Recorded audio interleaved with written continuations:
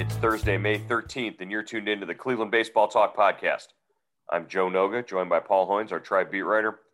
Hoynesy, the Indians are in Seattle. They left right after the ball game yesterday after walking off the Chicago Cubs. A two-game sweep thanks to Amed Rosario's RBI double in the 10th inning that gave the Indians their second straight win against Chicago. Rosario 4 hits now in the ball game, and just really looked, like the professional hitter that they traded for when they sent Francisco Lindor to New York. They got back a bat that is really sort of starting to assert himself in the Indians lineup. Yeah, and that would be great, wouldn't it, Joe? I mean, they certainly need that. I saw that you wrote something. He's hitting 296 in May after really a kind of a dismal April, but he had a lot of company in April. But hopefully this gets him going, and he hits his stride here. And whether he's playing shortstop or center field, as long as he's swinging the bat, that's going to help. Yeah, whether he's playing shortstop or center field, I think he's going to be in there on a regular basis regardless. He's making the case for playing every day wherever he is in the lineup. And he's starting to look more comfortable in center field. That was the point that Terry Francona made in his post-game remarks. He got fooled on a ball. I think the wind had something to do with it, and it was kind of an in-between ball hit by Wilson Contreras that sort of dropped in front of him in the game yesterday. But other than that, he was able to go back on a couple of balls. What I find myself doing when I'm watching him play center field in person, when a ball's hit in the air, I don't watch the ball. I don't watch necessarily, where his eyes are. I watch his feet, and his feet tell me a lot about, whether or not the ball's going to be caught, whether or not he's in a position to make a play. He's a natural shortstop, so he's got good feet, good quick feet, and that's one of the things that's making this transition to center field. Not an easy one, not a great one, but one that he can make. Yeah, and he's got that speed. He's got great speed, and that's going to be an asset as well. As long as he gets on base, he can take the extra base. He's an aggressive base runner. Maybe steal a base. And that's got to help him in center field, get to the gaps and get back and come in on balls. Joe, I don't know about you, but he doesn't look like a lot of shortstops I've seen. He looks, he plays upright. He looks almost too stiff to play the position. But in center field, maybe that's more his, more in his, venue. Well, and he's a little bit bigger than what a shortstop you're used to seeing like physically. So I have concerns about throwing. The way that he throws like a shortstop in center field, and that doesn't necessarily fit. It's something you have to change, maybe the way that your arm comes through, because really you can sling a ball sidearm 3/4. As a shortstop, but you can't really do that from the outfield. You really got to come over the top a little bit more. But it's interesting to watch him develop. I just wish that part of his development didn't have to happen in major league games, sort of by necessity right now. Because you watch him compared to a Harold Ramirez who goes out there, who's come up playing center field and who feels like a natural there, and the movement is just different, and everything is just a little bit different. But again, give him more time, and we'll see where it takes him. Yeah, and Francona has said, that the throwing thing is going to probably come the last thing to come. That he's going to really have to change his style, and that's going to be a year-long process, I think. All right. Well, we got to see Sam Hentges finally make his first start. The last time he appeared in a game, it was following an opener in a game that he was originally supposed to start, but I think they thought better of it. This time, Tito said to be a little bit more fair to Sam, they were going to just let him go, start the game right out of the chute. And he didn't disappoint. He didn't give up a run in 4 2/3 innings. Looked pretty strong. Had a lot of traffic, but threw some really nice curveballs.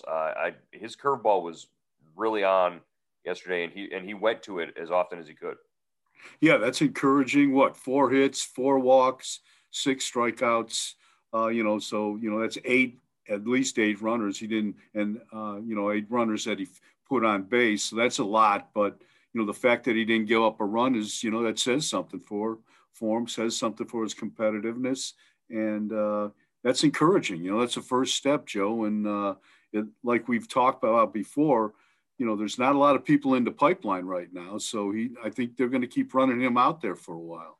Yeah, it's going to be Sam Hentges in that spot for at least the foreseeable future. Nick Sandlin came out of the bullpen, rescued him in the 5th inning out of a jam, and then came and pitched the 6th. Gave up a double to his last batter faced, and that run actually came around and scored. It was the only run of the game for the Cubs. Off of Brian Shaw. Actually, that was Brian Shaw's first inherited runner scored this year. But Sandlin, again, sort of looks the part. He looks like he fits in really nicely with that bullpen. Yeah, I think, they've been waiting for this guy for a while, as we've said before. He got here a little earlier than expected, and he's made an impression. So, this is kind of a funky motion, a little different look out of the bullpen, and that's always good. And right now, he's got those middle innings, that bridge guy, and those guys are really, really important. Yeah, if Rosario was the story of the game, sort of at the on the offensive side, the bullpen definitely was the story of the game. On the other side, Karinchak in Class A came in, and it was a struggle at times for both guys, but they came through clean in both of their innings. And Karinchak, fired up. He came in with a runner on base in the 10th and wound up getting a big strikeout of Eric Sogard. The celebration caught your eye, huh? Yeah, I was wondering, did the Indians win the World Series or something? And he wasn't even a winner, right? They still had to hit in the bottom of the inning. It wasn't like right. That wasn't to close the game. They still had to score the run at the bottom of the inning. I'm sitting there thinking, the Cubs got to be loving that in the other dugout, or maybe they don't know what to make of Karinchak either. But he was fired up. That's kind of good to see. That was fun to see. Right. Sam Hentges said in the post game that you couldn't really repeat some of the words that were coming out of Karinchak's mouth after the final out of the 10th inning there. But hey, whatever gets you going, that energy, that emotion, that we haven't seen that there at Progressive Field in a couple of weeks. It was their second walk-off win of the season, so also good to see. Just an all-around good day, and to be able to leave the and get on the plane on a high note, not folding there in a game where your offense wasn't giving you much, but you still figured out a way to win. Yeah, and the last couple of games, Joe, they had that terrible stat. What were they? 1-13, 1-14 when they scored 3 or fewer runs. And, in the sweep of the Cubs, they win 3-2 and 2-1, so, that's encouraging. That shows they can, win the close games and when the offense is in there. And it's always good to sweep and get on the plane and fly to the West Coast. There's never been a better time to register for Indians Subtext and get all your Cleveland Indians news with updates from Cleveland.com reporters Paul Hoynes and Joe Noga. Get on board now by going to joinsubtext.com/Cleveland Indians. Our subscriber-based service gives you the latest news, analysis, and more from the Indians. For $3.99 a month, you get everything we're hearing from the team and the first word before things are announced. We text you big breaking news directly to your phone, even before it's up on Cleveland.com. And you can text us directly with your questions and opinions on everything from the team's name to that day's lineup. And it's the only way to get your questions and comments on the Cleveland Baseball Talk podcast. Why sign up? Hear from one of our subscribers. I'm Jeff Heinerson. I grew up there in Milan, Ohio, but I now live out in Idaho. I've been here for 40 years, and my son was born and raised here, and I got him as a birthday present your subtext. And I wanted to thank Paul for sending him a birthday greeting and to tell you that he is really enjoying the subtext. He's not from Ohio, but because he grew up with me, he's hardcore Indian fan. So thanks again. Jeff and all of our Indian Subtext subscribers agree. There's a lot going on with the Indians, and the best way to keep up is with Indian Subtext. Go to joinsubtext.com/Cleveland Indians, or better yet, text Hoinsey at 216-208-4346. Again, that's 216-208-4346. We look forward to hearing from you on Indian Subtext.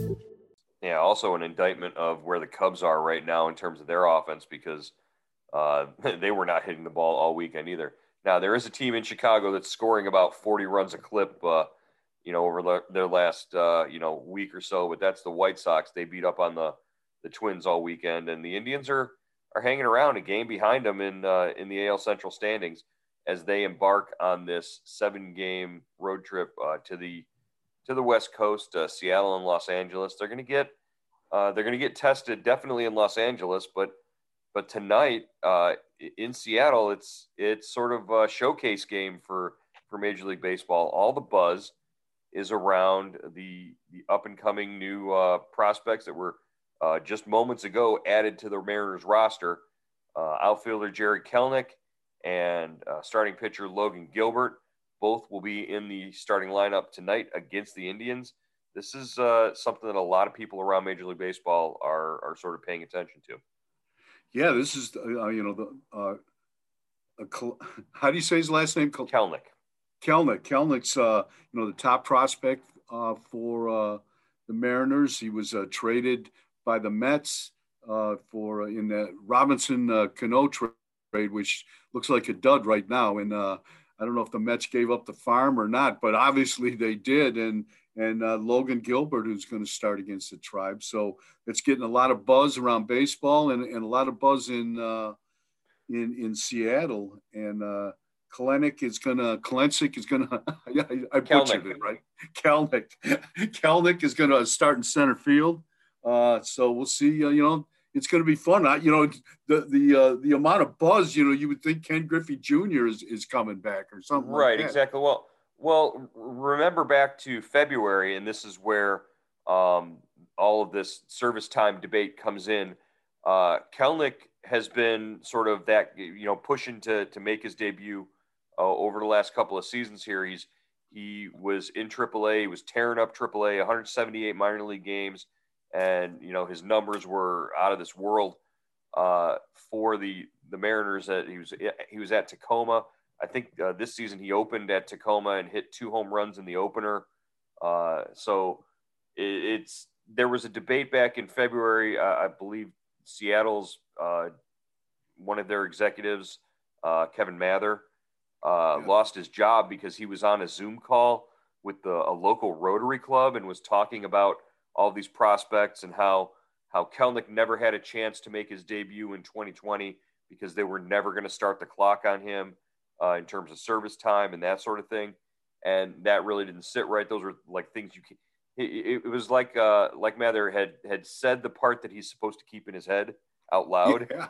And, everybody knows you're keeping this guy in the minors to sort of manipulate his service time and extend that. Now that Kelnick hasn't made his debut before April 15th, so he won't get a full year of service time this year. They can keep him. He won't be a free agent until 2027. Again, that's a common practice among teams to do something like that. It's something that's going to be addressed by the upcoming CBA, but that was something that really didn't sit really well with a lot of the young players in the pipeline for Seattle. You got Kyle Lewis, you've got Kelnick and this other guy, I believe Julio Rodriguez. It's Kelnick making his debut sort of ends that whole saga of, hey, are they manipulating his service time or not? Yeah, definitely. And, like you said, Joe, it's baseball's dirty little secret. Everybody knows what's going on, but very few people come out and say it. And when they do, they usually they get axed like Mather did. It ends badly for them. So we'll see. It's going to be exciting, and we also Indians fans will also get to see Justice Sheffield. I think Saturday, left-hander that the Indians was a high draft pick from the Tribe, and they traded Andrew Miller. in the Andrew Miller deal for the Yankees in 2016. He's bounced around a little bit with the Yankees. Now he's with Seattle, but promising left-hander, and we'll get to see what the Indians gave up. Yeah, Sheffield went from the Indians to New York, and from New York to Seattle in the James Paxton deal, I believe, to get James Paxton to New York. And now Paxton's back with Seattle as a free agent, but he's on the injured list. And that's one of the reasons why we're seeing Logan Gilbert tonight, is because that starting rotation is depleted and beleaguered, and they've got injuries. Even the kid from St. Ignatius, Nick Margevicius, is out there. Yeah, he's hurt and too, he's yeah. on the injured list as well. So they won't get to see him. But still, it should be an interesting series from the perspective of, everybody's eyes are going to be on it. I think the Indians are in a pretty decent spot in terms of, facing Kelnick this weekend, because Zach Plesac tonight has really good reverse splits against lefties. I think lefties have like a 555 OPS against him, and righties are in like the mid 600s. But Plesac has really sort of turned a corner in the last couple of starts. 24% strikeout rate. He really looks like a completely different pitcher than the guy who gave up 8 runs in a no-hitter against the White Sox a couple weeks ago. I mean, he was great the last time out, and unfortunately got no hit in that game too. But he, against the Reds Saturday night, 8 scoreless innings, 3 hits, 7 strikeouts. He was almost as good as Miley, who threw the no hitter. I mean, and so yeah, like he's in a good spot right now, Joe. He says he's locked in, and he looks like it. So it'll be fun to watch him pitch tonight and see how he does. You think about it, you've got, Plesac, who started both of the no-hitters and winds up not factoring into the decision on Saturday. But Luplo actually ended both of the no-hitters with groundouts. So it's kind of weird that twice in a season you've got a starting pitcher who started a game that ended up with a no-hitter, or that ended up being a no-hitter, and an outfielder who ended both games the same way, basically. Yeah, that's cool. Yeah, I mean that's strange. It's not cool, man. What are you talking about? but it's unique. One of the things that makes baseball unique, I guess. I just go back to what Austin Hedges told us in the interview the other day, where he said, it doesn't matter if we get 20 get no hit 20 times this year, and we wind up winning the division and making it to the World Series, no one's going to think twice about it. And I looked at him on the Zoom and I said, Austin, please don't get no hit 20 times this year. I don't think us as reporters could take it if that were the case. That would end us, really. For sure. That is way, way too stressful. We did get a chance to talk to Roberto Perez yesterday before the game, as he sat there with a giant wrap on his right hand post-surgery after getting pins inserted into his right ring finger. You could tell that he was disappointed again. This is the 3rd year in a row that, some sort of injury, something has hampered him, sidelined him. He had the bone spurs in 2019 that he had to deal with all season and then have surgery in the off season. He had the shoulder injury last year, which really sort of hampered him at the plate. This year, it's the broken finger. It sort of takes him back to 2016, when he sort of the same timeline, where he missed a couple of months because he had finger surgery back in 2016, but he was able to come back from that. And he said, hey, in 2016 they went to the World Series, so maybe it's a good omen. Yeah, I mean, the life of a catcher is a tough one, Joe. I mean, and Roberto really has gotten the short end of the stick here, the last few years, and especially after you work so hard in the off season, you lose all that weight. You change your body around. He loses 25 pounds. He gets in great shape, and then on a mix up with Karinchak on a pitch, you break your finger and bang, you're down for 8 to 10 weeks. I mean, that's a big chunk of the season, and this is his free agent year as well. So it's a critical time for him. Right. All right. Well, we'll look forward to tonight's opener of the road trip here in Seattle, and your coverage of that, and tell us what you think of Jared Kelenic in his first major league game. The Indians have had some success when other high prospects have made their major league debut against him. Go back to Daniel Lynch earlier this year in Kansas City. Hopefully, we'll see what the Indians have in store for Logan Gilbert and Jared Kelenic tonight in Seattle. It should be fun, Joe. All right, we'll talk to you later, Hoynesy.